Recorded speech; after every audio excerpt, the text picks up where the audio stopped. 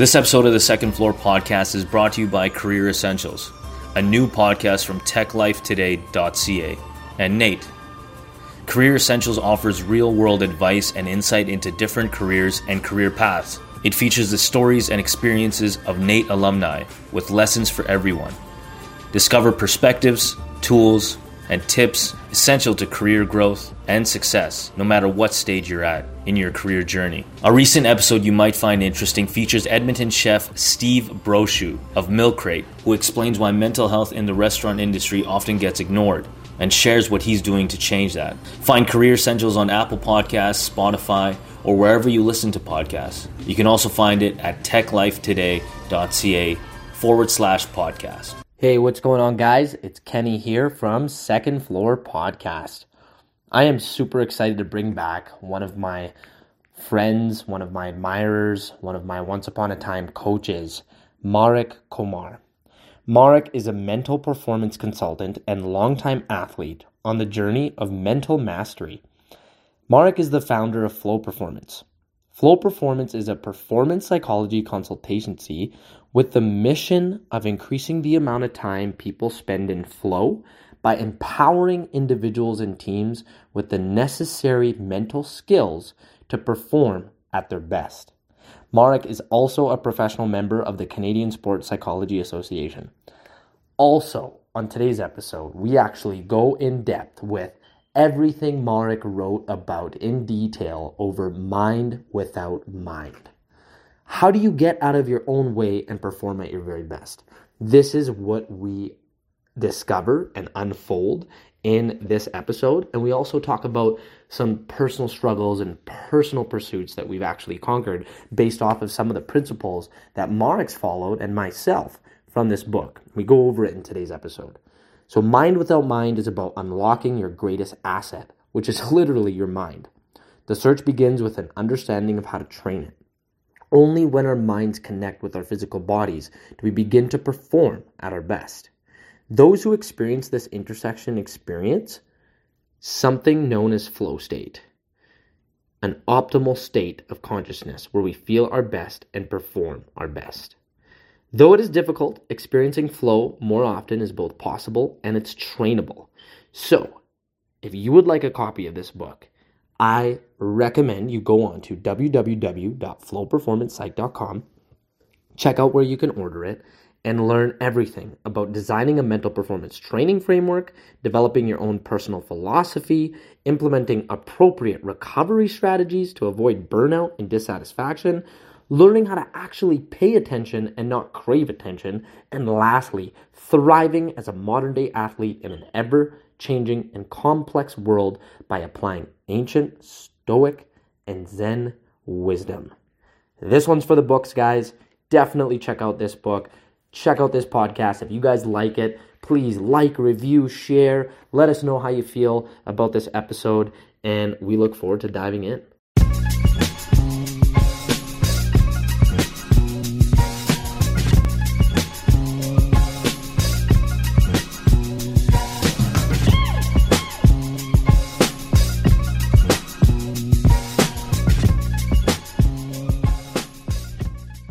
All right. Well, here we have the one and only Marek Komar. Welcome back, my friend. Well, thank you very much. We are on the Second Floor Podcast with you coming back on with a published book, man.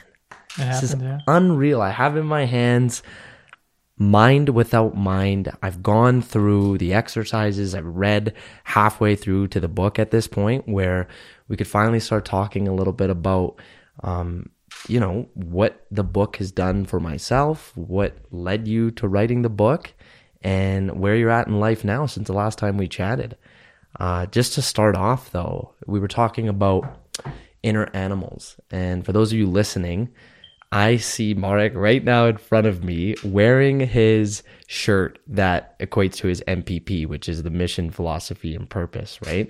And your inner animal, man, you have two. You have the fox and you have the sloth. Yeah. Tell me why that's your inner animal. Yeah, I mean, it's so tough to come up with just the one, right? And maybe it'll evolve one day. It'll evolve into one, but right now it makes sense that I have too. So I mean, as you, obviously they can't see it, but it says live slow, find flow, and so it's divided into that too. So live slow is a sloth, and that doesn't necessarily mean lazy or just not wanting to do anything. It's actually kind of being more mindful, taking your time, not rushing things, right? Slowing things down just a little bit. So that's kind of represented by the sloth for me. Because it's funny to say, I actually see myself as actually kind of lazy person. And it's funny to say, like, I did a book and all that, but it's like, I prefer not to push myself too much most times. So that's kind of the tapping into that sloth piece. Sometimes I need to feed the sloth, so to speak. But the opposite end, I have the fox, which is, the find flow. So that's the resourceful one, the focused one, who's going to get things done, right? He's the one who wrote the book, right? He has but they need each other, and I need to find moments where each of them need to be fed at appropriate times.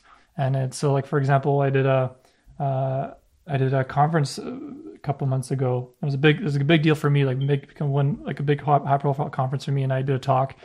And then I killed it after it was in Kananaskis. And so afterwards we had access to the spa and the pool.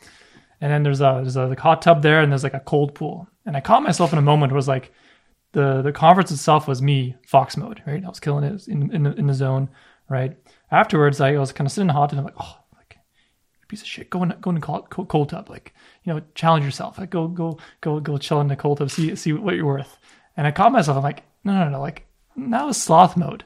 Like, I don't need to tap into fox. Like, you had your time, right? Now it's time for the sloth to just relax and enjoy taking the moment, right? So that's kind of my philosophy, and I talk about it in the book and how to create that philosophy. But that's kind of comes down to those two kind of animals that are part of my kind of psyche, or whatever you want to call it. But that's kind of how I see myself, as two types of personas, so to speak.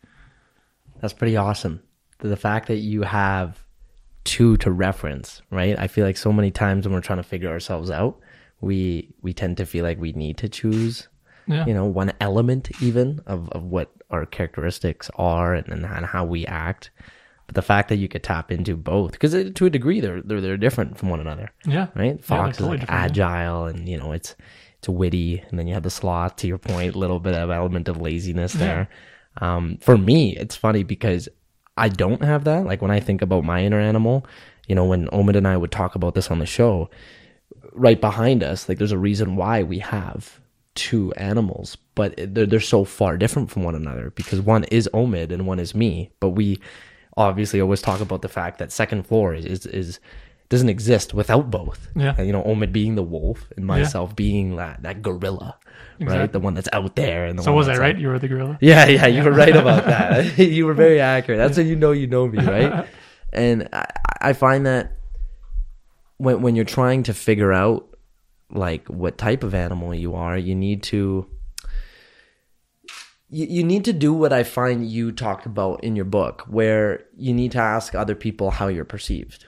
Right? Like, it's one thing to be like, oh yeah, I'm like a gorilla and I feel like I am. But then ask others, what do you think? What animal do you think I am? Yeah. And I noticed in one of the self-reflection pieces where it's shared in your book, Marek, the idea of going to somebody and sharing, it was, I believe, the performance evaluation piece. There was 4 quadrants: physical, mental. Performance profile. Performance profiling. Yeah. And I liked how you were talking about taking averages of what someone would think you are based off of your rating and other people's rating of you. And I want you to share a little bit about performance profiling for those who haven't read the book yet, or that exercise and its importance associated with how you could better know what you're doing well on and how to fill out the gaps. Yeah, no, for sure. So that's the idea of kind of getting feedback, right? Feedback's such an important, crucial tool for any performer. And the idea of performance profiling, so it's a tool that's kind of has its roots in sports psychology research. I forgot the first name, but Hardy was the researcher who kind of created the performance profile. Basically, it's, if you have to visualize a kind of a wheel with like kind of 12 attributes, where you can kind of put 12 different skills or attributes that you think you need to improve upon, and you basically rate yourself from 1 to 10 on each of these skills. So, and then you mentioned the 4 quadrants, right? The physical, technical, tactical, and mental, right? So you can pick 3 from each that you feel you need to kind of work on. And so the idea is it's about reflecting on yourself. Okay, what am I really kind of good at? What are my strengths? What are my weaknesses? Not just picking things that you're amazing at. You don't want 10 out of 10 at everything, because that's one, that's not realistic, and there's two, that's not going to get you anywhere. But it's like, okay, which one of my pillars am I maybe the strongest at? Is it the physical? Is it technical? It's one of the first things I ask. Like, okay, these are the 4 pillars. Which one do you think if you had to rate them from 1 to 4, which one would be your highest? And most people would rate their mental pillar the lowest. It's kind of the most common answer. And then so they rate themselves on each of these skills. And it's also a tool for goal setting as well. So, okay, now I know I want to improve from a 5 to a 6 in this particular skill. So in my conditioning, I want to improve that much. So then you kind of set appropriate goals down the road. But then the catch here is actually using performance profile to seek feedback and ask other people if your perceptions of yourself are accurate or not. Because most of the time they're not, right? Especially guys tend to rate themselves way too high, and then girls tend to rate themselves way too low, which is the interesting part, according to the research. And so it's about seeking out feedback. Okay, so if I rate myself a 6 out of 10 on my my takedowns, for example, right? And everyone else rated me as an 8. It's like, okay, maybe I'm better than I think I am. Maybe I'm just too hard on myself. Or maybe the opposite, right? Maybe everyone rated you 4 out of 10. Okay, so maybe there's some area to improve. And so there's another piece to this where you got to be comfortable with getting criticism and feedback. But it's about getting to the point where your feedback, your perception of yourself is very in line with kind of everyone else's. It's never going to be 100% accurate. It depends who you ask. If you ask your mom is going to rate you. She'll be your biggest fan. Right? So sometimes you need that. I would still recommend adding one of those people in there. I recommend getting around 3 to 4 people to give some feedback. People you trust, people, your coaches and someone close to you.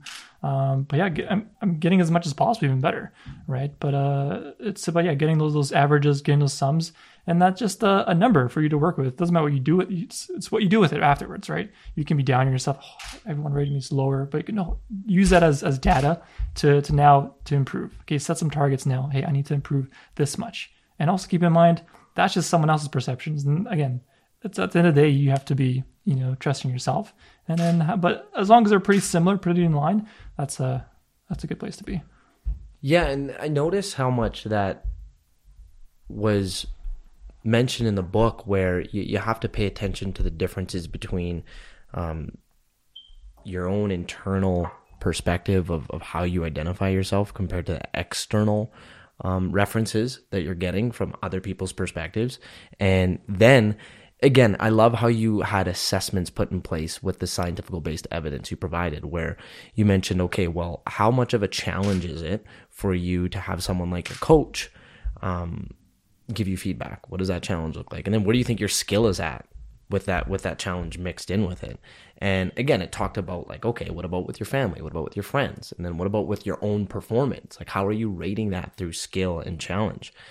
And I noticed those were 2 huge factors in your book that were associated with flow. Yeah. And that's where, even for me, I started to just pay more attention to what that self-talk looks and feels like, because I know based off your book, it referenced how much more at ease and how much less anxiety a person can have based off of what they're telling themselves.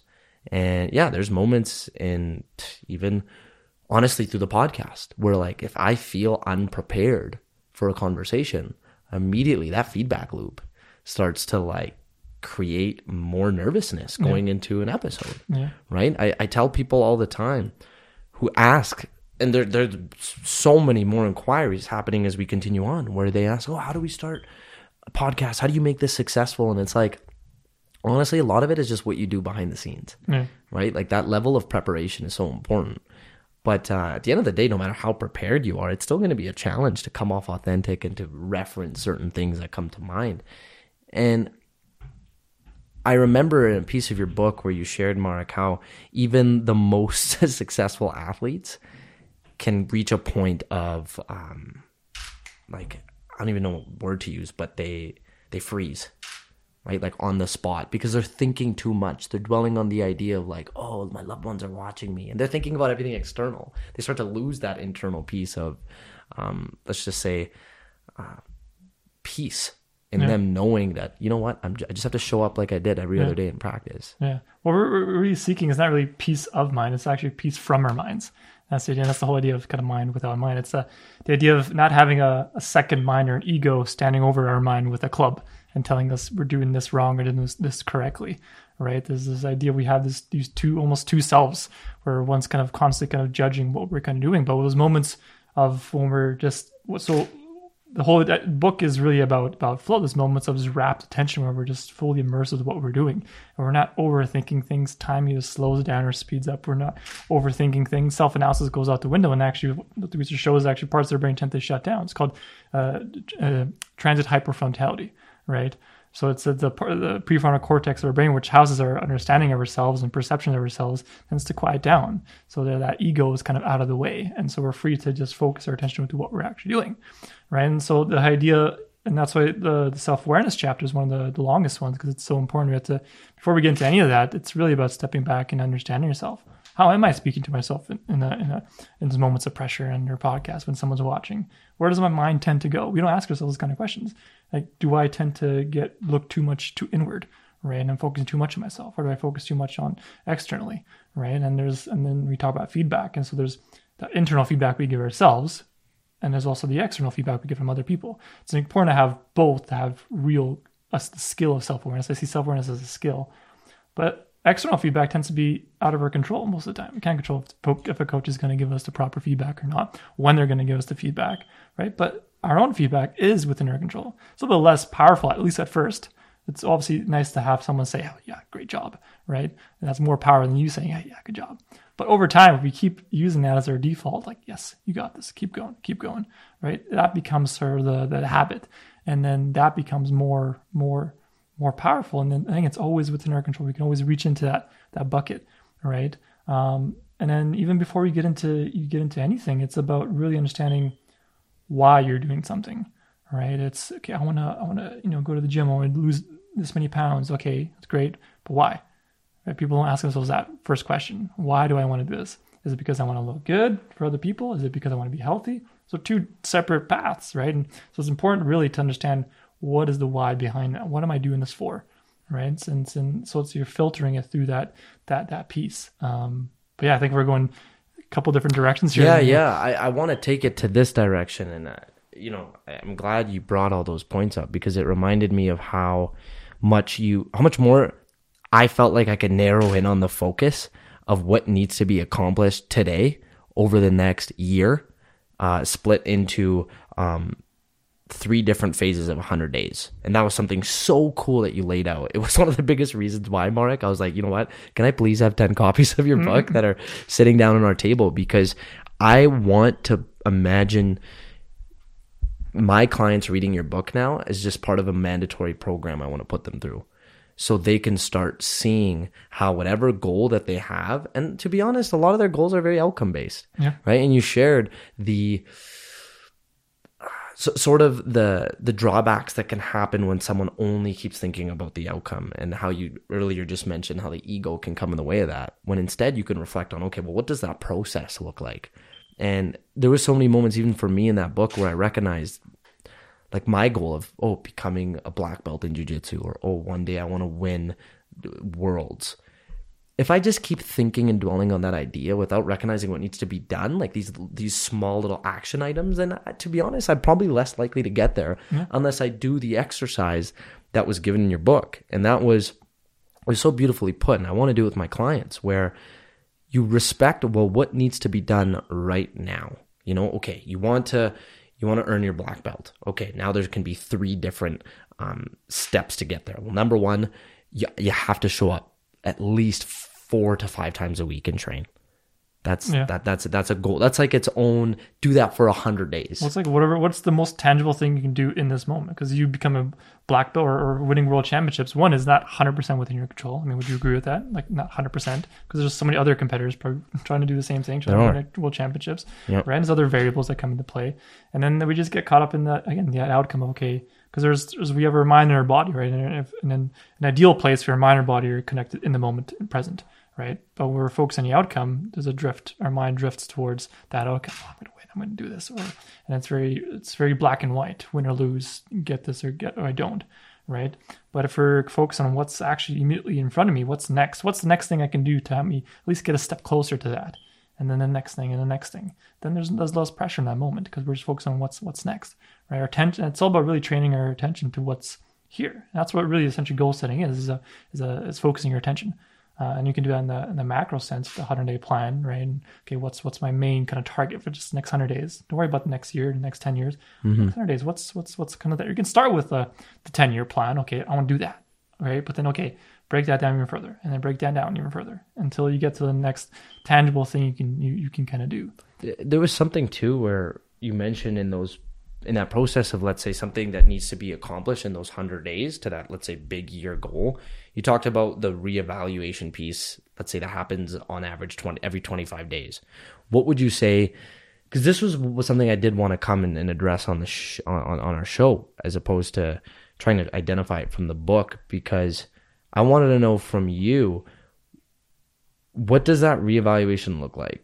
25 days in, 50 days in, like, guide me through what one would need to reevaluate. And I'm asking this from the perspective of clients who felt it's almost like they feel worse about themselves if they feel like they're not halfway in to accomplishing that goal 50 days into the 100. Do you know what I mean? Like, what would be some questions or thought processes you would suggest, Marek, you would want to give when you're reevaluating where you're at with that goal? Yeah. No, it's a good question. And I don't know if you're familiar with Alex Honnold, the free climber. Is he the one who does it without any? So free solo. Yeah, he climbs crazy mountains, and he has some world records. And he's basically climbs huge mountains with no harm, no nothing. It's nuts. But he said, one of the best quotes he said is, and it kind of ties this into place, is strong goals loosely held. Right, set those high goals, but don't hold on to them, too firmly. Really make them flexible. And that's the whole idea of having those revision periods. And 25 days, 50 days, it doesn't matter what dates those are. Those are just kind of places. It's just nice to have 25, 50, 75. But it could be really any time, really. But it's about coming back to them and just kind of check in. Okay, are these goals working? How's my challenge? Is it too challenging? Is it not too challenging enough? If it's too challenging, reduce it. That's okay. Don't have to be set in stone. COVID happened. I completely revamped my whole entire goal setting plan. I had the whole thing planned. I scratched everything off. I completely revamped it. But that's okay. And I think people get caught up in, like, I need to have this goal. I wrote it down. I have to do this. But that's ego coming to play, right? It's like, I have to do this. Especially once priorities change. Exactly, right? and that's the thing. Can shift, and that's because it's the whole point of that 100-day plan is to make it flexible with life, with things that change. Maybe you had a target and you already reached that target. Okay, now it's time to change it, right? And always kind of constantly it's about kind of like having guardrails, like you're bowling, and then that's when you're younger, you have those guardrails to keep it out of the gutter, right? So that's kind of the idea. It's like, okay, it hits the wall. Okay, go back into course correct into where I need to go. So the whole idea is to improve and progress and develop, and not just check things off just because it makes you feel good, right? Yeah, and you know what? I feel like it's only until very, very recently, actually, like this would be the first time I'm saying this out loud right now, where I just need to be less hard on myself for something I feel like that I may not accomplish in time. And that's where I recognize, again, sometimes we're just our worst critic. Mm-hmm. I have just two major courses I needed to get done. One is nutritionally based and one is strength based. And a part of it is, honestly, just becoming a better strength and conditioning coach and being able to serve my clients better and help them progress with their goals they have through fitness and health. But it's been a whirlwind of a year. And again, there's just moments where I feel like, okay, is that just me using that as an excuse? But when I think about where I was at last year, where I just began this journey of like being a full-time fitness professional, and I just recognize how I recently just transferred a new location with bigger responsibilities and a bigger team to manage. I just put on a plate of being coached by two professionals in kickboxing and jiu-jitsu, and that's taken more time out of my hands. And I just created 2 new clubs, and again, not to just share all the things that I've been doing, but I had to tell myself, well, Kenny, you may need to pay more money to extend these courses, or you might just not get it done, and you have to accept that. Because so much has happened that was great, but now you're just being too damn hard on yourself. And I'm starting to accept, like, okay, well, it's worth the reinvestment to pay for the courses. It's worth the extra extension. And I feel like we put, again, back to our goals of last year when I said I'm going to complete it at this time. And if I'm not doing it, well, now I'm just putting off this feeling of making myself feel like a failure. When in reality, it's like, okay, well, wait, look at what happened. Look at all the other great stuff that happened. And look what needed my time. It demanded my attention. So there was some shifts that happened. And I feel like because I didn't allow myself to have those reevaluation periods, I never did that. I'm only just learning about this, reading your book. I let unnecessary energy go into, oh, you idiot, you can't even find an hour to study every day. Oh, you can't even find it. Like, what are you doing? Oh, like, you say yes to everything else, you can't say no to this. Well, to be honest, it's because it's like the idea of studying for me, it's always a pain in the butt. Yeah. Right? No one likes to do it, really. Yeah, exactly. Yeah. You're in no obligation to be the same person you were 5 minutes ago. Yeah. Right. And we have this idea and we think our identity is set in stone. We think we are set in stone. And then going back to like the being hard on yourself, that's why the whole idea of the sloth and the fox.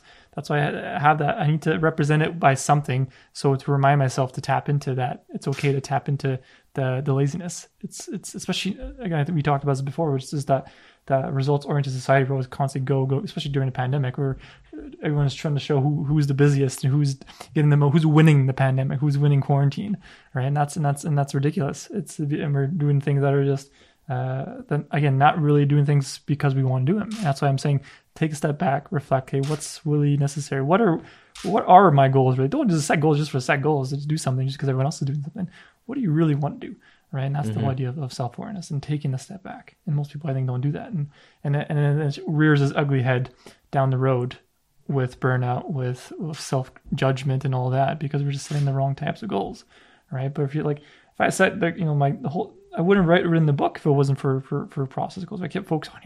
I need to publish this. I need to publish this. I need to be famous. I know I'm not going to be famous. I know it's not going to sell a ton. The whole point of this was for me to hold this book in my hand. That was the value of mine. That was the whole purpose of that. I'm finding myself now moving some of the goalposts. We can get into that. But it's the whole process to you sit down and write, and it's difficult. It's not enjoyable, right? But if you kind of set up mini targets for yourself, right? Title the page. First goal, check. You get the momentum. Okay, write 100 words. Okay, check. And then you get into a rhythm, you get the momentum, and again, it's easier to get into that kind of flow state. So it's about setting the right conditions surrounding your goals. And we talk about flow triggers, flow conditions to help you ease that process. It's about, and flow at its core, it's about doing things that are enjoyable. That's it's intrinsic motivation. It's something that it's going to keep you long term. It's going to help you, pursue those goals long term. There's no point of, working out for every day for a few months and then not doing anything ever again.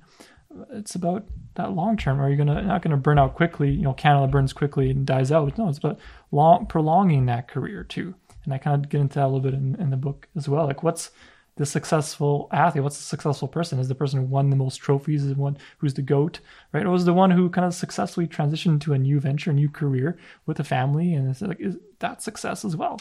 But again, depending on what's your definition of success, right?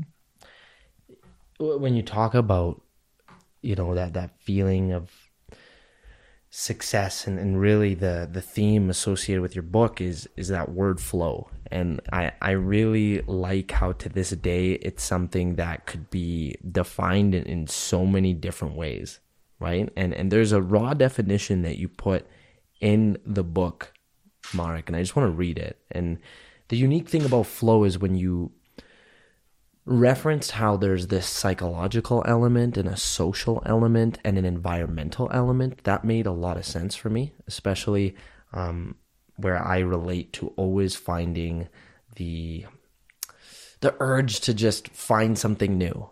Like, for instance, something as simple as a new coffee shop. I love the idea of going to a brand new setting, or like setting my laptop out, fresh cappuccino, right? Yeah. It is, yeah, because it's just, those serotonin and dopamine levels go up because it's something that you haven't experienced before, and it can set you up again for that level of success, because now you feel like it's something that it's not something you're always used to. And when you're used to something, human beings, what happens is we get bored.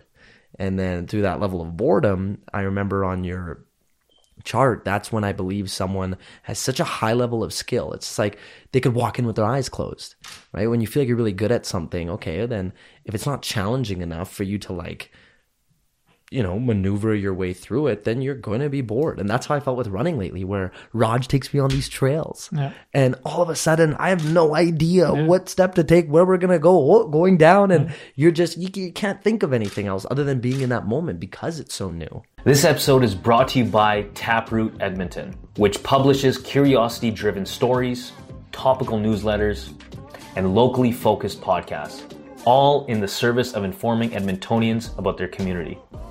The Pulse. Want to start your day informed? Check out The Pulse, Taproot's new daily news briefing. The Pulse tells you what you need to know about Edmonton every weekday morning. You'll get short, informative updates about what's happening at City Hall, plus coverage of business, tech, food, the arts, and more. You'll also get a bit of whimsy from features such as a moment in history, chart of the week, and the Friday podcast pick. And it's free. Sign up today at taprootedmonton.ca/pulse. That's taprootedmonton.ca/pulse. Yeah. Right? That's why I prefer trail running, because you never know kind of what you're going to get, right? It's so fun. And sometimes I find, you know, the road running, sometimes it can be boring, obviously. But so yeah, trail runs, you have to be kind of drop kicks you in the moment, because especially during this time now, like when springtime, when it's a little bit icy, a little bit muddy, it gets a little fun. So I recommend doing some. No, it's a good time. If anyone wants to experience flow state, go trail running. Yeah. The definition is, you know, when you shared in page 42, just recapping the what is flow portion of the book, you shared flow is an optimal state of consciousness where we feel our best and we perform at our best. In flow, we may experience all or some of the following. And, you shared complete concentration, having a sense of control, altered perception of time, so things slowing down in the moment, or even things speeding up, right? Yeah. And loss of self-consciousness, the merging of action and awareness, and then having this high level of intrinsic motivation. Those are what I liked is 6 components of what you went in depth on in the book. Now, just to reiterate, those are not my research. It's years and years of other better researchers. Mihai Csikszentmihalyi, most notably, he's the godfather of flow. Yeah. So I just kind of reiterated his research and some other ones. Of course, and he's referenced a lot in the book, which is, I'm sure, is he still alive to this day? Yeah, he should be listening to this podcast one day, and he's getting mad shout outs from Marek here. But man, like when you brought it down to the following acronym, it was the STARE, right? STER. So definition of flow in regards to what we just said is, having selflessness involved, timelessness, effortlessness, and then information richness. Can you just share with us, Marek, with STARE in mind, how flow can, how someone can pretty much better understand flow and get the hang of implementing it in what they do through those 4 concepts? And that's a lot at once, but even if you share any one of those right now that you want to talk about and referencing it to whatever someone is doing right now. Yeah. And STARE, so that's kind of an acronym that helps just simplify those kind of conditions. This is what we experience, right? The selflessness, the timelessness, right? The effortlessness, information richness.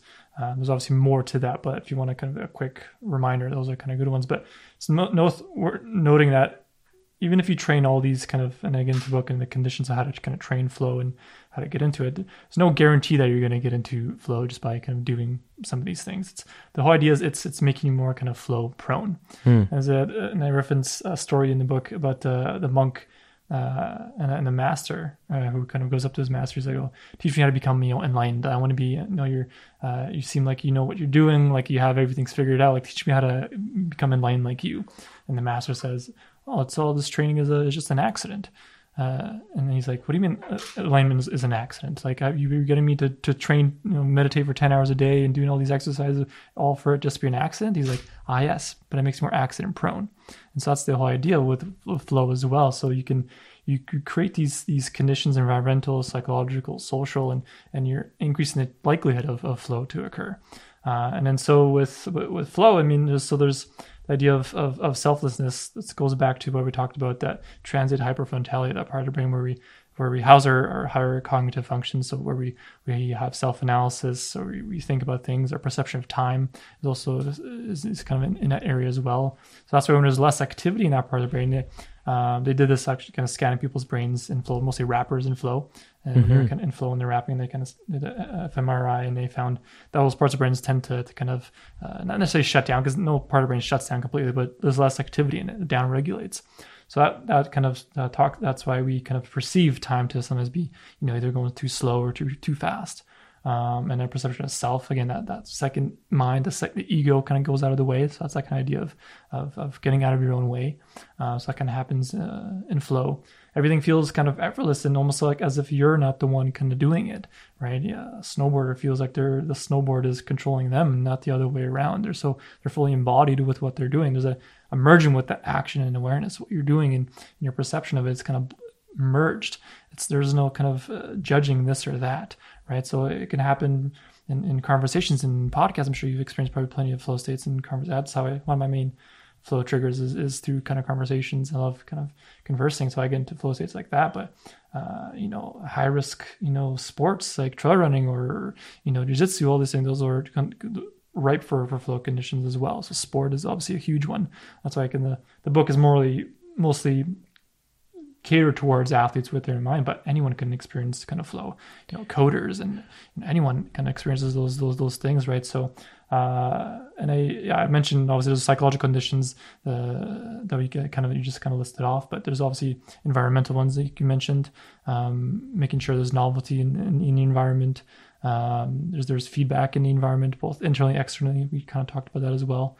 And there's other social conditions as well. So there's teams, groups get into a flow state as well, and that's more difficult because there's more variables and more people involved. Oh yeah, right. But it's actually more pleasurable. What the kind of research shows, because we're social beings, we enjoy being, in a group. So it's more enjoyable to be in those moments when the whole group is getting into the same kind of rhythm and almost as one organism, right? So it's almost pleasurable kind of spaces that human beings can get into, and we all kind of strive towards to get into that state. And what research also shows, the more we experience flow in our lives, actually the life satisfaction and well-being actually goes up as well. And it's funny, we get flow by actually doing challenging things. There's a study I referenced in the book. They compared rock climbers versus people who are just sitting at home watching TV. And people sitting at home watching TV, ironically enough, had more anxiety, had less opportunities for flow than the ones who are doing something scary as climbing big mountains. And you think that'll be more anxiety provoking, but it's like they're actually experiencing more flow. Yeah. What's challenging about sitting down comfortably in your household binge watching Netflix? Yeah. There's a time and place for it, yeah. But I mean that level of FOMO one can get if they're watching someone else doing that, as opposed to being like, what if I just did that? Yeah. I'm watching a documentary on someone hiking. Why am I not at least trying what this is like? Yeah. Yeah. And I find when you say that, what comes to mind is the ability of asking yourself, no matter how much older you get, is being like, okay, well, what am I doing in my life that's relatively challenging, or that relatively is going to progress me to, let's just say, getting that 1% better. Yeah. And I love how you shared that. Oh, it clicked so much for me, where you did what is 1 to the power of 365. That was James Clear from Atomic Habits. Yeah, the book. Yeah, great book. Yeah. And about that, yeah. It's like, you go 1.01, all right, all of a sudden you're roughly 36 times better than you were a year later. And this is just talking about like, okay, what if you just 1% a day, you're doing something that's gradually going to get you better at what you're doing. That's the process. The 1% is the process. What can I do one little thing instead of focus on, because our brains don't like big, huge tasks or huge goals. It's too much anxiety, right? So breaking it down to 1%, hey, I can do 1%, right? Yeah. It's totally doable. And like, this is the thing about the world we live in now, where I'll be honest, if I think about how often we're forced, and I won't even say forced, I just think like how often we excuse ourselves to multitask, right? I'm very guilty of it sometimes. I have a bad habit that needs to stop, where, in between driving and at red lights. Let's go back there. Let's because you mentioned I need to. Yeah. Something I need to change. That language. Right. And I'm not saying that's good or bad. It's just those are the things that we need to start to catch ourselves and explore. Like, why did I say need? Yeah. Like, do I actually need this, right? Yeah. Well, I think if I finish the sentence, you're gonna be like, yeah, you better change that. But it's like it would be ideal, obviously, for the health of others and myself, for the safety, to not text at red lights, right? Like, hey, if I'm driving, I'm driving. Like, put on a good song, put on a playlist. Let's not look at the phone. Let's focus on, this is the task at hand, is driving. But we have the ability now in our day and age, Marek, to multitask. And I find that when we are trying to capture flow state, and when I notice the moments in my life where I capture it, it's when I'm just focusing on one thing. And that's why when you talk about that element of timelessness and not worrying about what time it is. And even I catch myself when I'm training clients, look at the clock. How much time do I have left with them? What more do I need to do? You know what? I have the game plan. I relatively know we can get this done in an hour. If I need to check the clock for when the next client's coming, I'll have an idea that we're almost done. Then I'll look at it. I started doing that more often with my clients, and now I'm more engaged in the process, as opposed to, look at the time. Look at my phone. Try and during work, email, don't finish the email. Now do something else. And it's like, when you focus at one task at hand, it's why I'm so addicted to jiu-jitsu. You do get to capture that flow state, because now you have nothing else to distract you or pull you away from doing that. It's getting harder and harder. I hear you. It's not only you. I mean, I think everyone listening is going through the same thing. We're just constantly bombarded by dopamine machines, right? And that's why part 3 was dedicated to recovery and talking about social media and protecting your attention, right? It was a Herbert Simon economist. He said, a wealth of information creates a poverty of attention, right? It's the idea there's so much going on around us that we can't kind of focus on one thing. And then another quote, this is from back in the 17th century. This philosopher said, man's problem is that he can't sit in a room alone for 30 minutes with his thoughts. And it's like, most of us can't just sit around, literally just sit with yourself for 30 minutes. It seems like torture for most people, right? But that's the training. It's becoming, I'm not saying go jump into just 30 minutes right away, but like start with focus for 1 minute, right? 30 seconds. Can I just focus on this thing? Right? And just focus on my breath for 10 seconds, right? Start with that. That's that 1%, right? It's not going, I need to be a monk, tomorrow. Yeah. It's like, that's, and then I talk about in a book, you don't even have to get to that level to see benefits. Even 2 weeks of meditation training, have shown to be beneficial, or 10 minutes a day for 2 weeks. And that's not, crazy amount.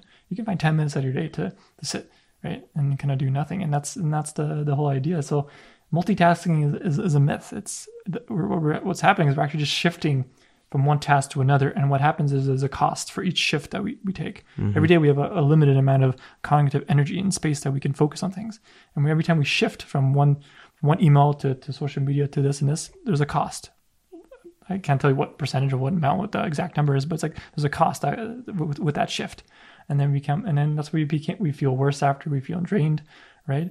But if we focus on just kind of one thing at a time, just set a goal of, okay, I'm going to focus for this thing for 30 minutes, we should end to feel better after, with just focusing on one thing. It's neat you say that, because recently we had Cassius, he got a message on social media from somebody who knew him. And this actually, I don't even think he knows how much this resonated with me, where someone's like, man, how are you doing all these things? And, how do you afford the time to do it? And he said, it was just that very question, because I've had other people tell me too, how do you feel like you're going to be successful if you're trying so many different things? I know there's a lot of listeners out there like us who, they thrive in this ability to juggle multiple different ventures, whether they're related or not, but that's just how they choose to live their life. And Omid just said, Omid Cassius, however way people want to interpret it or know him as, but he just said, this is what I thrive to do, and I love how I live my life. And I know it's different, but this is how I choose to live it, and it's how I get things done. And the thing is about recognizing what he said in regards to our conversation about making sure you're focusing on one task at hand, is I always ask myself, when I'm going into something, what hat am I wearing?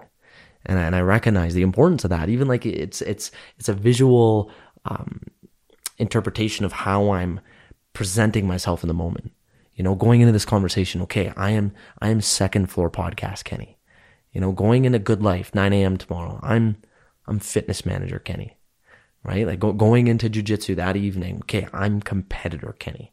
Like just recognizing that it's okay for you to be able to have multiple hats on, but recognize like what is that hat that you're gonna wear? That is the one hat you're going as. Because if the thing is yeah, it can kind of, I'll argue, get muddy if you're wearing both hats at the same time, and now you're not too sure which version of yourself you're bringing to the table. So like recognize going into a conversation, going into a social media platform. I'll tell you what helps me, Marek, is when I go on social media, I'm proud of the fact that I spend, obviously, I'll be honest, a lot of time on there putting content out there. I'll be on the apps to a degree, I'll put on my producer hat, but not as a consumer. If I decided to go on there and constantly look at other people's, posts, okay, now I'm going to be living on social media right now. So what is your I'm curious, what is your relationship with social media? Because I talk about this in the book, but I hate social media, to be honest with you. Yeah, I'm actually taking a break right now. This month I'm on it because, and goes back to self-awareness, understanding, how are these things making you feel, and when they start to happen, I was starting to notice I was starting to compare a bit more again, and judge myself and see, this person did this and this and this. So sometimes the best method is, okay, I'm just gonna step off for a little while. But what is your relationship? Do you find fulfillment from it? Do you get lost in rabbit holes, or what's? This is where I'm at with it right now. So that's a great question, actually. I had this conversation with a good friend of mine. Her and I were talking, and we were both honest. And I was giving her advice on how she comes off on social media and vice versa. We just both came to the agreement that like we're only showing one aspect of ourselves. Like there's so many different sides to both of us, right? But there's only this one facade we're putting on. Only show the fox, not the sloth. Yeah, literally, right? So we were just trying to encourage one another to be like, hey, like how can we showcase different side of ourselves? So I think that's even just that conversation is the sad reality of the world we live in today with people who are quote unquote influencers, where we're trying to think so much on social media about how we can appease our audience. When in reality, it's like, does that even exist? Like, you know what I mean? Like, yeah, it does. There's people liking and engaging with our content. But I mean, before this, the only people we'd want to or try to impress, or even impress aside, like live a nice, happy life with are the ones in our inner circle. That's it. Yeah. That's as far as it went. Well, that's what I talked about before, like with the book, when I was starting to move my goalposts, and that's directly correlated with social media. The whole point of the book before was I just want to hold in my hand, and that was success to me. And then but then started getting some little traction, some attention. People were commenting like, I'm starting to feel getting some dopamine hits, right? It's like, okay, so maybe I should sell a little bit more. Maybe I should share this, and getting caught up in that loop, right? And that's when it gets kind of toxic. And that's why it's very important to understand what are those values. What's the why behind writing a book, doing this, whatever you want? What does it really mean to you? What's that? If no one was watching, would you still do it? Right? That's the whole idea of it. And yeah, 100%. I would write it if no one's watching. That's the whole reason I started, right? And so that needs to be clear. And I think most people are just not very clear. Like, even not to write on podcasts, but everyone has a podcast nowadays, right? And it's like I was like, oh, should I start a podcast? I'm like, well, I said like came across your mind, right? Yeah, but I was like, no, but there wasn't a strong enough why behind it for me to start a podcast, right? And so that's why I was like, I'm not going to just do it just because everyone else is doing it and going to get into it. This is why I'm glad you talk about the why, though, because then for myself, and I'm sure others, is when you post something online, ask yourself, why am I putting this out there? Yeah. Right? Like for me now, my whole entire, let's just say the past year in general, when I think about posting, I just ask myself, is this relative to promoting health and wellness? Is this photo? Is this message? Is it to a degree related back to the industry that I'm in? Because yes, you can argue that from the business perspective and potentially gaining more clients or potentially being an advocate in that space, yeah, whatever you're posting is that 1% that we talked about earlier that's going to help shape you up to be that individual. On the other end, though, let's be honest, it's for the sake of getting more attention. Yeah. Like I'd be a liar to you if I told you that, there's moments where I I'd be lying to you if I told you, oh no, I don't do it for the attention. Yeah. And I find does, and that's okay. And it's okay to admit that. But it's like, is that really what's fulfilling you? Is it really in line with what you really want? No, ask yourself what you really want. Because your time is so precious. And I think that's another thing that I'm starting to recognize too, where I'm like, even just being on here and producing content, it takes a lot of damn time, right? Like it's a lot of time out of your day and hands. So whatever it is that it's doing, again, going back to, I think when we talk about reassessments, to be like, okay, the past 3 months, I posted a variety of this. Where did it get us on the platform? Where did it take Second Floor? Where did it take me as a health professional? If you could kind of factor those in to the conversation of why you're continuously putting yourself out there, okay, then go ahead. However, there's other people who aren't on there business-wise, and maybe they're just posting up selfies and them going out. And they ask themselves, did this make me feel better about myself? Or did it make me feel worse? Yeah. And for some people, for most people, sometimes it's like, oh, it actually made me feel worse. Yeah. And that's what people don't ask themselves those questions. They just get, when they just start feeling those negative feelings again, they just go back on social media. But then they don't get curious with that feeling. Okay, I'm feeling worse, just scrolling mindlessly, constantly scrolling mindlessly. And it's like, experiment with yourself. Go a day without going on social media. Can you do that? Most people ask them, they're like, oh, no, I can't do that. People are, they're depending on me. It's like, no, it's like, every year I do like at least a month no social media. Cleanse, right? And then kind of doing that now a little bit. And I always feel better. Always. And the world goes on without me on there. Like nothing changes. Yeah. If it's important enough, I'm going to hear about it in some way, one form or another. Mm-hmm. Right. So it's really asking, is this really conducive to who I am and what I want to do with my life? Do I want to spend most of my time on social media? It's like, I mean, especially with like the sports psych field, it's kind of toxic in that way where it's people, and not to say like I'm not guilty of doing this in the past, but it's like I'm trying to get better on this, but it's like posting about, a team or an athlete they worked with without, and it's like, what is the point of that? Is it, what values is it bringing to anyone else? You're just posting just because you're showing that you worked with this person X or Y. Yeah. And I'm sure this is in other fields as well. I worked with this person, this, and it's like, that's the only post. Like what's the whole point of that? What values are bringing? Well, yeah, you have to go back to the value. Yeah. And that's why I was kind of need to kind of take a step back too. And obviously I fully understood with the book, I needed to promote it. I don't like to be a center of attention. Well, I mean, I have a weird relationship with that. I kind of do. I like to perform, but I don't like being the center of attention. And we can maybe get into that because I think that's kind of interesting. But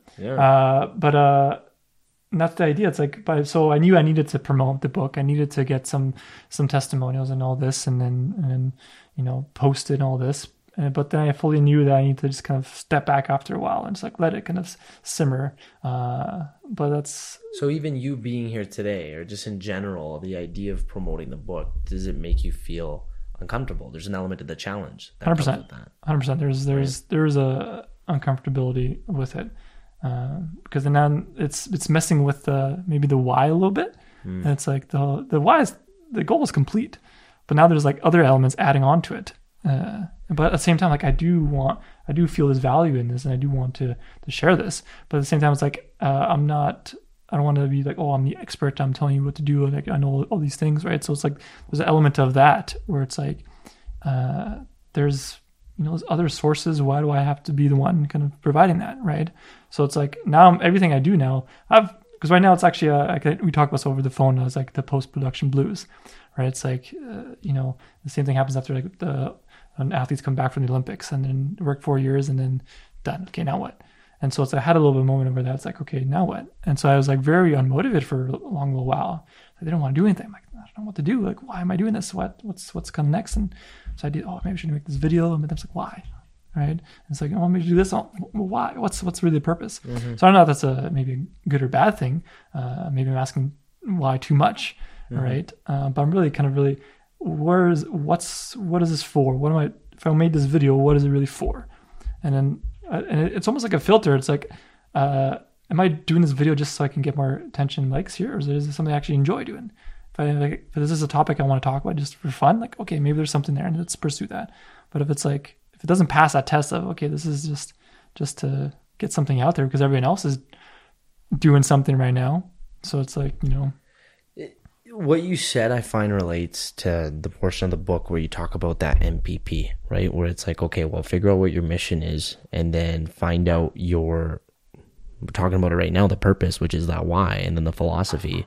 And when you shared your philosophy in the beginning of the episode, talking about living slow and finding flow, once you recognize that that's how you're going to go about it, then when you figure out that why part, this is the way I look at it. And I don't know how much this might help you in the promotion of the book, but just recognizing that, like, now that the product is out there, every conversation, every opportunity to talk about it in a social media setting, in-person setting, on a podcast platform, will give you the opportunity to potentially have one more person better understand how to live your philosophy. Yeah.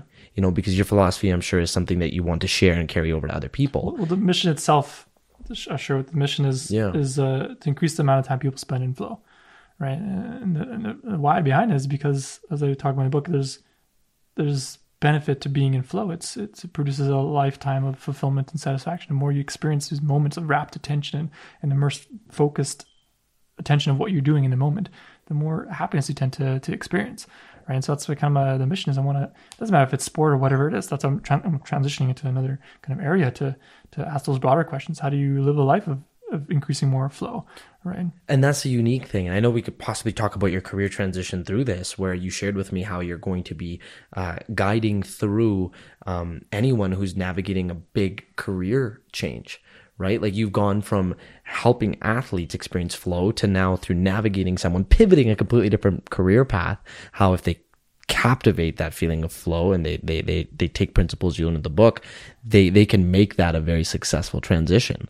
Right? And I wanted to share this because this is how I look at it. When I look at someone like Angela Duckworth, right? She wrote that New York Times bestselling book, Grit. You think of the word grit, now you can't help but think of Angela, right? You look at James Clear, Atomic Habits. You see how this is someone where you think of the word habits, now you can't help but think about him. And even for you, this is me putting on my branding hat, like, my marketing background coming into play, is you almost now are like walking about the earth with this written book and more to come, going, hey, yeah, I'm the flow guy. Like, I own that word. And that's what I loved about Lewis Howes with the word greatness. He was a huge inspiration for me behind why I wanted to start podcasting. And he said it himself. He's like, you know what? I'm going to own that word. Greatness, I'm like, when people think of greatness and what greatness means or is, they're going to think about my name. And it's just like, when you wake up every day and you think about how, like, eventually, thousands, hundreds of thousands, millions of people are going to respect you for putting this word that already exists, this concept that exists, but you dug so deep into that concept. You decided to provide even more assessment pieces and tools. And yeah, sure, they already exist, and maybe some are from your own interpretation. But what's beautiful is you've cultivated it into one program. And I'll just end it on this note, Marek, where it's like, people need to respect and understand that just because a concept exists right now doesn't mean you can't elevate it into something that, like, could be your own, because you're just tying in your own personal experiences with it. That's like us. Like, we didn't create the concept of second floor. Second floor, the idea of elevating, getting to the next level, that exists. But, like, we're taking in our own experiences and conversations, and we're owning that word. Yeah. When people think of second floor, they're like, oh yeah. Well, that's the thing. When people think creativity is like, just completely creating something new, that doesn't exist. Every creative art, creative music, anything, it's always just taking bits and pieces of your entire experience of life of other people and then having your own flavor and your own taste on it. And that's what creativity is. It's about being open to new ideas and seeing cross sections in different areas. So, like, for example, for my career transition, it's like, okay, I had to this skill set of coaching athletes, performers in mental training, sports psychology. But it's like, how can I cross reference that with maybe a different kind of field that's kind of similar and very similar tools in, like, career coaching, career development, and how I can merge those, and it kind of became like almost a natural fit. And that's where breakthroughs kind of sometimes happen. I'm not saying I'm going through a breakthrough, but that's what happens in different areas. Like, how can you take something and then go and almost a completely different area and then see how they kind of fit? And if it fits, then those are the kind of great breakthroughs, right? And that's the kind of the interesting part.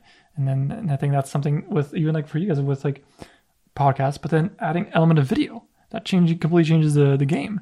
and it's already people are more engaged and wanted to see a little bit more, right? Mm-hmm. And then or the element of, okay, there's a podcast for health and wellness, and then there's the business side, and it's like, okay, how can we kind of be having a higher tolerance for failure, like aiming towards failure, right? Always going towards, that's how you learn things. You find new ways of doing things by constantly failing. When you talk about the element of failure and embracing it, and you don't succeed in something until you try it out, is it reminds of your 4 stages of mastery, right? And there is a component there where I feel like it's stage 2, where it's the conscious incompetence, and that's where it's like, I love how you put it in the book. It's like you understand how much you suck. Like you know into stage 2 out of 4, let's say, of like really becoming a master at it, where you recognize the deficit, and this is right out of your book, and the value of this skill, and then you begin addressing the deficit. So you have this concept of, the more I fail, the more I'm going to learn. And it's interesting how I relate that so much to jiu-jitsu. Like this hit me so heavily, where someone can start off in jiu-jitsu and they could be in stage 1, and they could be like in that unconscious incompetence level where they're almost thinking like, they give it a try, but they don't recognize that, they pretty much at that level don't realize how hard it is to master this. Like there's this level of unappreciation for it. Well, is that, and if you got to a point of the Dunning-Kruger effect in the book yet, right? The idea of when the more you know, the more you know you don't know. But that's the funny thing. And then the researchers Dunning-Kruger, they found this over across domains, especially with professors heading into like Ivy League schools. PhD students coming in for the first time, and on the walls they have Einstein, they have, all these famous kind of scholars, and they're thinking to themselves, what the fuck am I doing here? Like, I'm not good enough. And they found us so consistent, like everyone felt that way. Well, not everyone, but most people felt that way heading into those moments. Their confidence is so low, even though their expertise is quite high, right? And then the funny thing is that people who are actually low expertise have high confidence in the beginning. It's like, because they don't know how much there is to learn in this group. And I think I heard this somewhere, but I think especially in martial arts with the belts, I don't remember which color it is, but there's a cross section where between, I want to say yellow, maybe green or whatever, it's where it's close enough where the level of mastery is not that kind of different, but the confidence is way higher on the person who's kind of on that lower kind of skill level. Yeah, and they think they know, but they don't really know, right? And it sometimes hits hard where they understand, okay, there's actually so much more I need to learn. And then so when if anyone's listening and their confidence is dipping, that's actually a good thing. That means you're understanding the topic a little bit more. You're broadening your perspective. You're understanding there's so much more to learn in this. And so eventually the confidence does kind of go back up once you start accepting and realizing, there's so much more I don't know.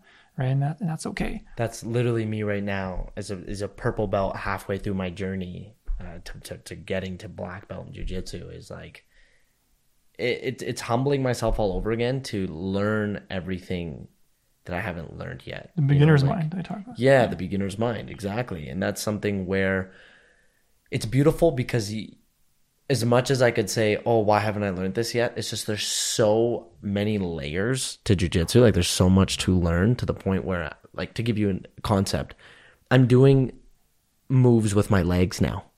Before I was very upper body dominant. So I would just stick with, let's wrestle him, let's take him down, let's rely on my strengths. Now, instead of building upon my strengths to make them stronger, I'm taking essentially my weaknesses, places where I feel very vulnerable, and I'm going, okay, well, let's learn as though I'm a white belt all over again. Like that's the beginner's mind. Can I be? Can I constantly be a white belt? Can I constantly be in a state of learning? And that's, I think, because like you said, it's vulnerable bringing those flaws to the surface. It's ego coming to play. I'm supposed to be good and all this, right? I think the top performer understands and accepts that's go towards that discomfort. That's where true mastery is going to happen. Well, you become far more, on a personality level, calm through the process. Like psychologically, I've just noticed how much it's changed me as an athlete, but as a person too. You go from feeling like, oh yeah, I'm the shit. Like, I'm a purple belt now. Like, I know so much, to like, wait a second. No, you don't. Every time you're in this position, you're so quick to get out of it because you couldn't look yourself in the mirror and go, I don't know anything there. Yeah. Now you're staying there. Yeah. You're in the mud again. And you're very quickly learning that if you keep practicing in a situation where you feel so vulnerable, you might end up turning that into a strength. And I'm going through that all over again. And what does that do? Back to flow. Yeah. Right? Like I'm falling in love with that concept all over again. And that relates to so many different things, right? Like think about relationships. It's like we go over this like vicious cycle of, oh, let's just do the same thing over and over again. And hey, I get tradition, right? Like, oh, we got this thing we do every year, every month, whatever. But hey, like sit down with one another and be like, hey, like what's something new that you want to try that maybe you're just too afraid to ask me? And vice versa. Or hey, let's get uncomfortable. Like let's have a conversation that like maybe we want to have, but we're too afraid that if we have it, we're gonna break up. Like those moments where it's like I encourage anyone in those situations to I just feel like sometimes we let that level of fear take over, and when we're ready to face it, we quickly walk the other way. Yeah. Fear should be used as a compass. Every going back to relationships, like every moment that me and my wife like had, difficult moments, that's when we grew the most. And then they completely changed the game. And it solved all the problems I was afraid to address. And that's the funny thing. And so it's the idea of getting comfortable with that fear. And that's just a feeling, that's just an experience. And then in the book, I talk about the practice of mindfulness and practicing that idea of is your thoughts, your feelings, your emotions. That's not you. That's just something in your consciousness that's just arising. There's only consciousness and its contents.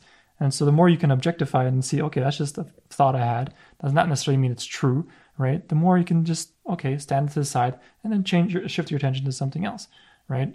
If you're sparring and your mind drifts towards, oh, am I not good enough? All these sort of thoughts, instead of holding on to that thought and giving weight, which becomes a detriment to your performance, you just say, oh, that's a thought, and move to stance, right? Or whatever you need to focus on to bring your attention to what you're doing. Yep. And that's so flow follows focus. And so essentially we got to train ourselves to focus in the present moment.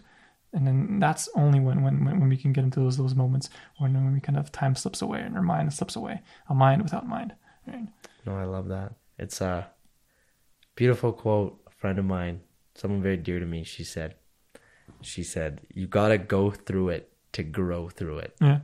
And I ate that right up. I actually asked her today. I'm like, hey, before my show, what was that quote you said to me? And she shared it. And it's like, she said she didn't make it up herself, but it's like, you don't know what you don't know, right? So like, go through the process of failing, see that you're going to learn so much more from that experience and that failure. And let's just call it what it is, embarrassment, than not trying at all.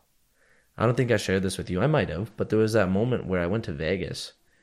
It was my first like really big international competition. My first match, Marek, I went down into an illegal heel hook. Right away. Ref went, stop! Stood back up and I was like, oh, what happened? Right away I realized I just did something illegal. I got disqualified. I cried. I just got mad. I just got so upset, took me about a couple hours to just recognize, like, hey, well, what did you learn from this? You learned to never, ever do that again. And since then, never got DQ'd, recognized and became way more aware of the rules of the sport. I wouldn't have if I didn't go through that process. And I find that, a lot about what we talked about today is like, being comfortable with asking yourself those hard questions and not being hard on yourself. I think it's like important to be, it's like a mix of be easier on yourself, but don't let that trump your ability and opportunity to keep trying new things. Yeah. That's what's super important is instead of becoming so complacent and comfortable and telling yourself, oh no, this is cushiony and this is just going to stay how it is. Keep thinking how you're going to make it 1% better. Yeah. And then that way it's not overwhelming, right? Back to your point, it's not just something where you're just saying like, oh, I'm just going to throw this out there and I'm going to do it. That's like me with studying. I'll study. That's all I've been saying for a while. I'll study. No. When? How? What time? 10 minutes a day. Do it. Just start. Yeah. And then, when you have something realistic in place like that, then it can grow and it can unfold to something magical, right? Well, people think I think I just sat down and just kind of just wrote a book. Like, that's not how that happened. Every time I sat down, there was that nagging inner critic, that self-doubt came up. Why are you doing this? Let's just go watch some TV. Don't. And then if you give into those thoughts, if you don't give in the space, not about not ignoring those thoughts. It's actually quite opposite. It's actually about actually leaning into that thought, and you start to feel there's actually, it's not as scary as you think, and that's just the thought I had. That does not mean I need to listen to it. I can choose to focus on writing the book. I had that thought. Okay, cool. Move on to the next, right? Move on to what I'm actually kind of doing. And that's the practice. Is not that you mentioned a non-judgmental piece. Don't judge yourself for getting distracted or having a negative thought. That's just completely normal. That's just part of the human experience. We have a mind has a negativity bias. We're wired to scan the environment for threats. That's just how we're wired evolutionary. It makes sense to keep us alive. It doesn't help us nowadays when most of our threats are imagined. But that's the trainable piece where we can see our mind for what it is. And the more we can recognize that it tends to drift, and then don't judge yourself for that, and just bring your attention gently to what you're doing. And that goes back to having a very clear objective. And so recognize that's a practice, but also recognize, okay, what is the target? Okay, this is my target. Remind yourself of the target, and constantly remind yourself. Yeah, no, it's so true. And those reminders, they help keep you on track. Right? I love this element of having a checklist, like every single day. This is what needs to get done. Did it get done? And if it didn't, well, what happened? Why didn't it? And also like that level of like 80% completion. It's like, you know what? 80% of hitting it is far better than 0.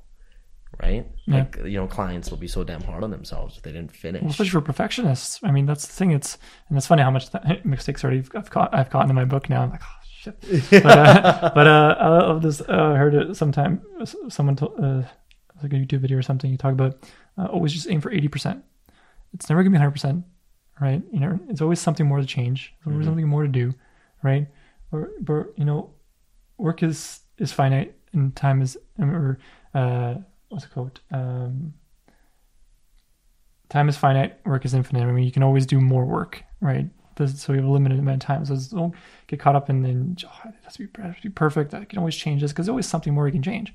Mm-hmm. Aim for that kind of, it's different for everyone. That just works for me. Is aim for 80%, right? And then it's going to end up better than you think it's going to end up, right? So don't push yourself kind of too much. It's always, it's just again, going back to what does it really mean to you? Why are you doing this? And if that's if you can check that off, you've won.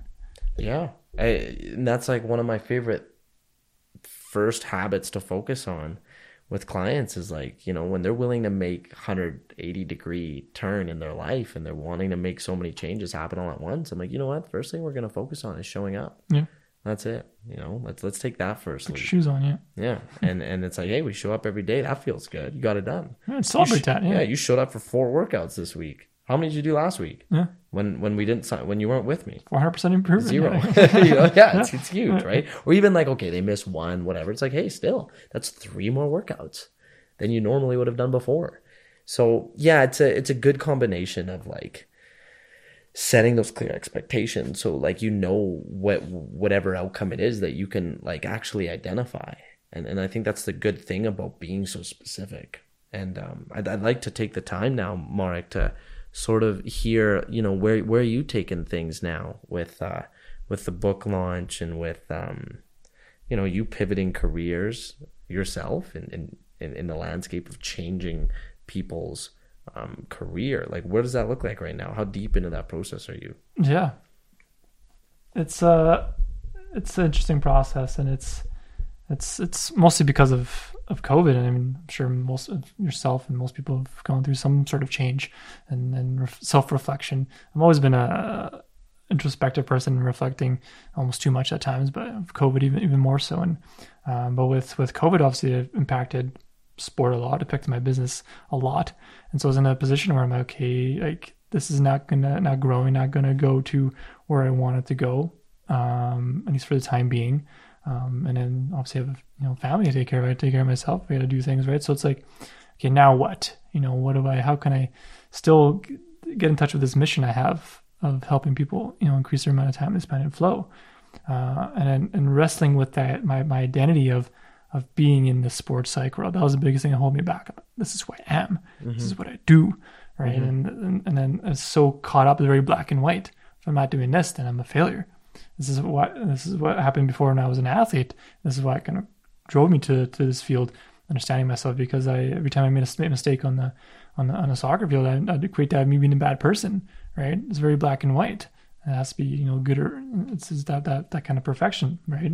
And that's a very tough place to get into, and so I find myself doing the same thing in my career. It's like, oh, this is supposed to be who I am, but and you get to learn to decouple like who you are with what you do, right? Those are two kind of separate things, and then you're so much more than just kind of that career identity, right? There are people who dread that question dinner parties. Like, what do you do? Like, and that's silly. That's why that's the first question we ask instead of like, what are you most excited about? Like, what puts you into flow? Like, and that's why I'm starting to ask those types of questions, and then the natural kind of fit is like careers. Like, what is really a career? I'm interested in what is really a career.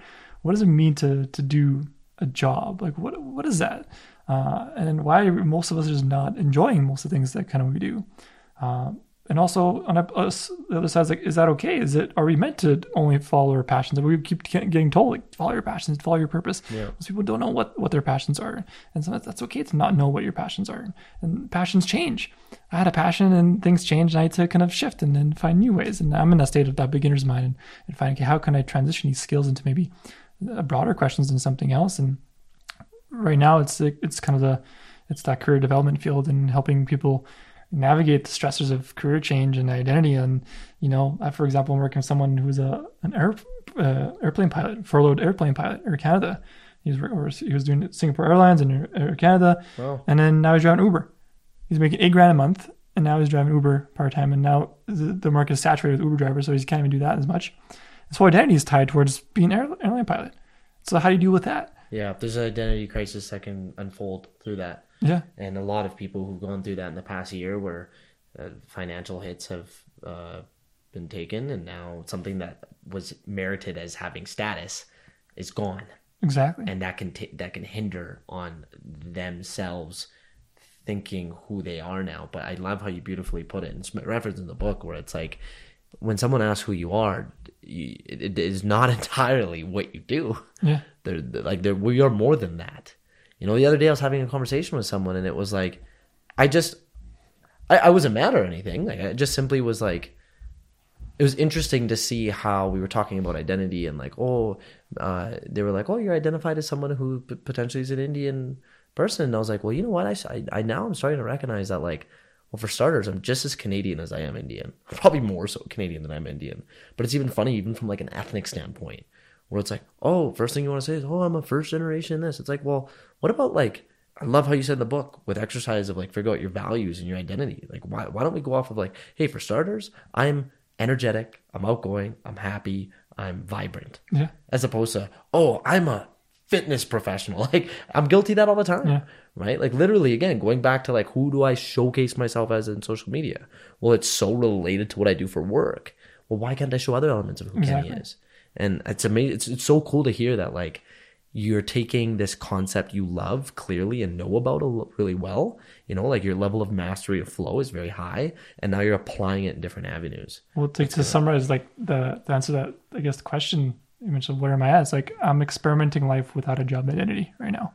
And that's very difficult to do.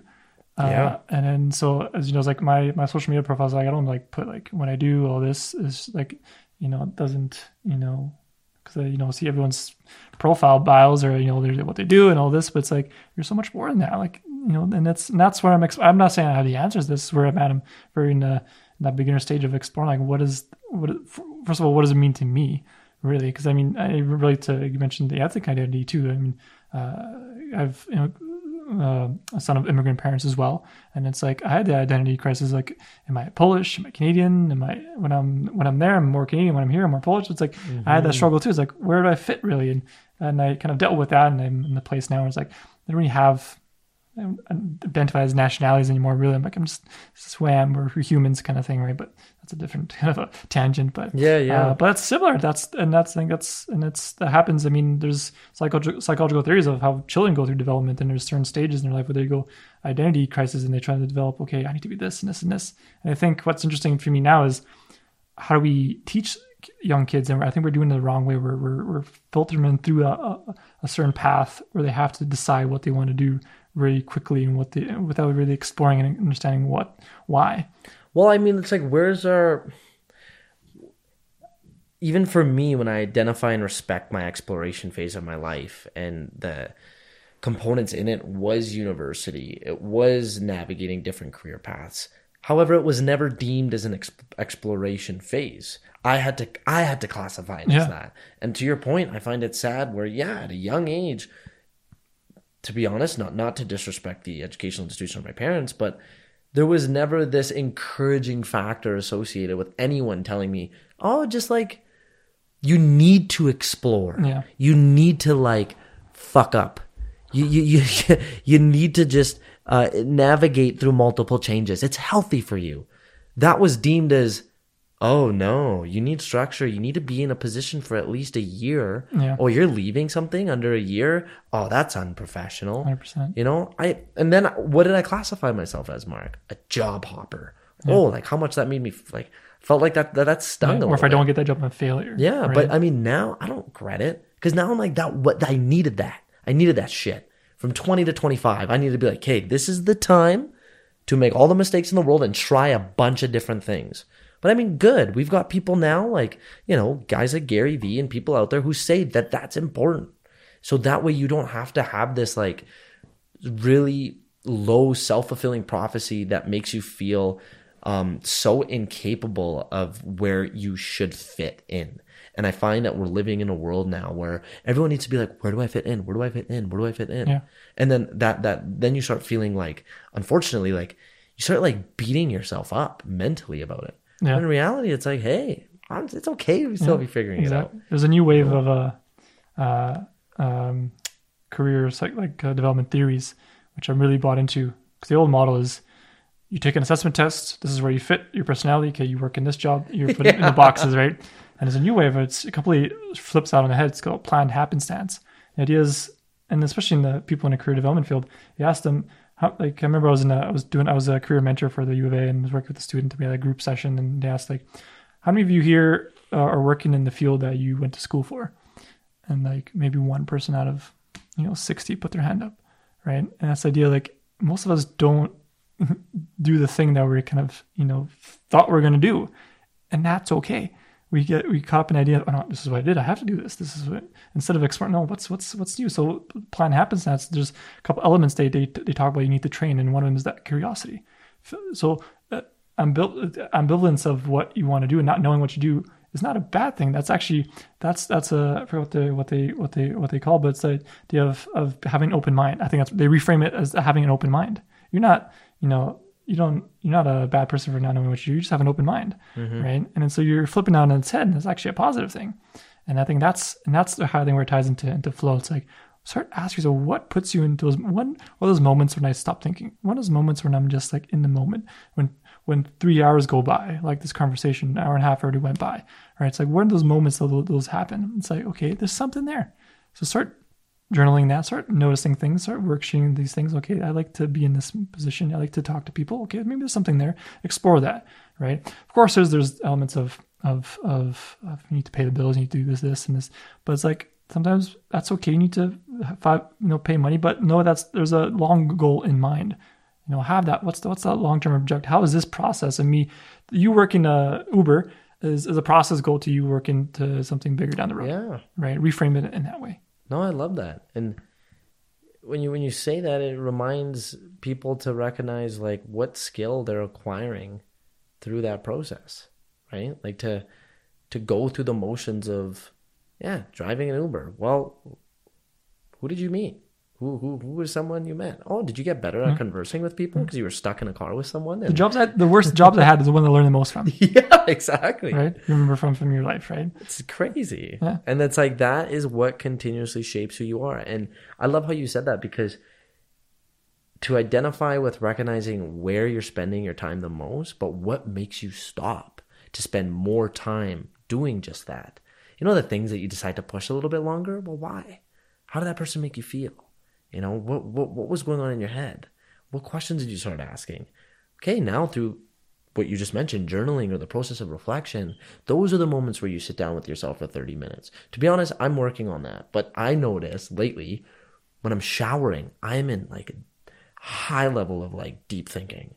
That's where I'm like, okay, like, you know, what did I learn over the past day? What am I about to do today? Well, what difference do I want to make, or who's going to make a difference in my life today? Shower's the best place for that because it's a low grade physical activity because you're wiping, you're doing all these things, right? And so your mind's kind of semi-focused on that. So it allows your brain to be just enough disconnected to attach new ideas. And so its creativity is ramped. I've had moments, Marek, where that's happened.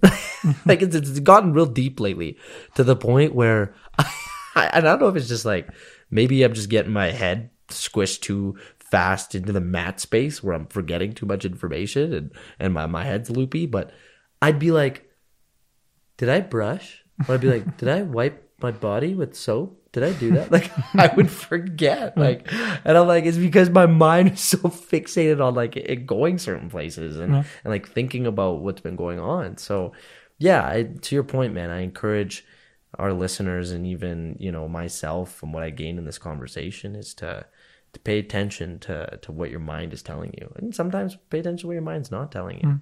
Right? I think that's going to factor into people being able to make better decisions for themselves. Right? And I just want to take the time, man, to thank you and acknowledge you for doing something that you told us over 2 years ago that you were going to accomplish. And I remember you sitting across the table from us in our first original studio saying, yeah, like, I love what I do so much that I want to write a book on it. And here we are, fast forward 2 years later, and you did. And now you're taking that high level of focus and energy with what you know about flow, and you're changing people's lives, right? Initially athletes, and now people who are like navigating career change. And I felt like that was just another important reason why we have you on, because that's where we started. You know, we started lost and confused, not knowing where our careers were going to go. I remember sitting down with you in the room, you know, when you were my sports psychological consultant, and you were like, listen, man, like, you got a lot going on here. And I was telling you like 6, 7, 8 different things I'm doing. I can confirm to people listening. But like the beautiful part about that, man, is like even, and I don't know how well you're aware of this and knowing this, you helped me recognize that you were a big part in my career shift. I had to take moments in our conversation and the exercise we've done in the first lockdown when I sat down with myself and go, yeah, this is too much. Choose one thing. I remember you and me were identifying like, okay, based off of time, what's the percentage? What are the percentages of my time being spent in jiu-jitsu in my career at that time? And are you happy sales? with that? Yeah. Are you happy? And then what I did was I recognized, the things that are pulling me towards taking more of my time and energy, that's going to be the focus and the only focus. So it's a no-brainer when I hear that you're going to be a part of changing people's careers, because you did that for me in the space of me being a pro athlete. And it just goes to show that like you as a person, Marek, but you as what you're specialized in is something that a lot of people can learn from. And that's why I just want to take the time to have you let us know, like, where can people find you so you could do that for them anywhere in the world, because I know you have an online platform, but also where in Edmonton can people stay in touch with you and potentially do a program with you? Yeah, no, again, well, thank you for having me on again. It's always a pleasure to be on the show. And I'm glad to hear you got something out of our session. So I'm glad to hear that. People can send best places is my website, www.flowperformancepsych.com. So if you're an athlete, you can still work with it. I still do, mental training for athletes as well, but I'm also transitioning to the kind of career development kind of field as well. So if you're interested in that, I'd be happy to support you. Instagram's a good place as well. Marek T. Komar. Simple as that on my Instagram. Catch him in a month though. He's on his Instagram cleanse. Yeah, that's right. Don't DM me now. I won't get back to you. Well, I mean, by the time this goes out there, you'll probably be maybe. Yeah. So DM me. Yeah, so do DM me. Well, we see. Maybe I won't be back ever again. No, I'm just kidding. Pulls me back in. Yeah. But yeah, those are the kind of the good places, and yeah, definitely check out my book. It's on the website flowperformancepsych.com/book. It comes with a free kind of workbook with it to download, so you can do some exercises. So that's the kind of best place, and I'm always happy to hear feedback. That's my we talk about feedback, so definitely give us some feedback on how it went. And yeah, thank you again for having me on. Not a problem, man. We always like to ask every single one of our guests this, even if we've already asked them, is, we want to hear from you now. What does it take to be on the second floor, Marek? What does it take? Yeah, when we look back on, the steps that need to be taken to, have you reached where you reached at this point now, like you clearly spent quality time in figuring yourself out more and getting a published book accomplished, which is huge, man. Like that's not easy. So going through the motions of being very clear on how you spend your time and how to elevate in life and health and business, what does that take based off your experience for someone and our listeners to take what they're doing to the next level? Understand what is that second level for you and why you're doing it. Don't take some time off social media. Take some time off for yourself. Really get clear on what it is you like to do. Why do you like to do it? And how to do it. Plan out some steps, right? And that's going to change. Don't think that's your first, idea is going to be the one. It might be, it might not, but be flexible to change, right? And so really, but I think emphasizing the why you're doing this. If that's anything, if you want to be the next bodybuilder, if you want to be the next world champion, first answer why. If I had a gun to your head and asked you in three words, why, if you can answer that, then you're in a pretty good spot. But yeah, so figure that out and trust the process. Live slow, find flow. I love it, man. There you have it. The one and only Marek Komar. Thank you so much, man. I appreciate you being on here. And I feel like a lot of people are going to find value with everything that you said today. Cheers, brother. Cheers, man. That's a wrap. The Second Floor Podcast is a member of the Alberta Podcast Network, locally grown and community supported.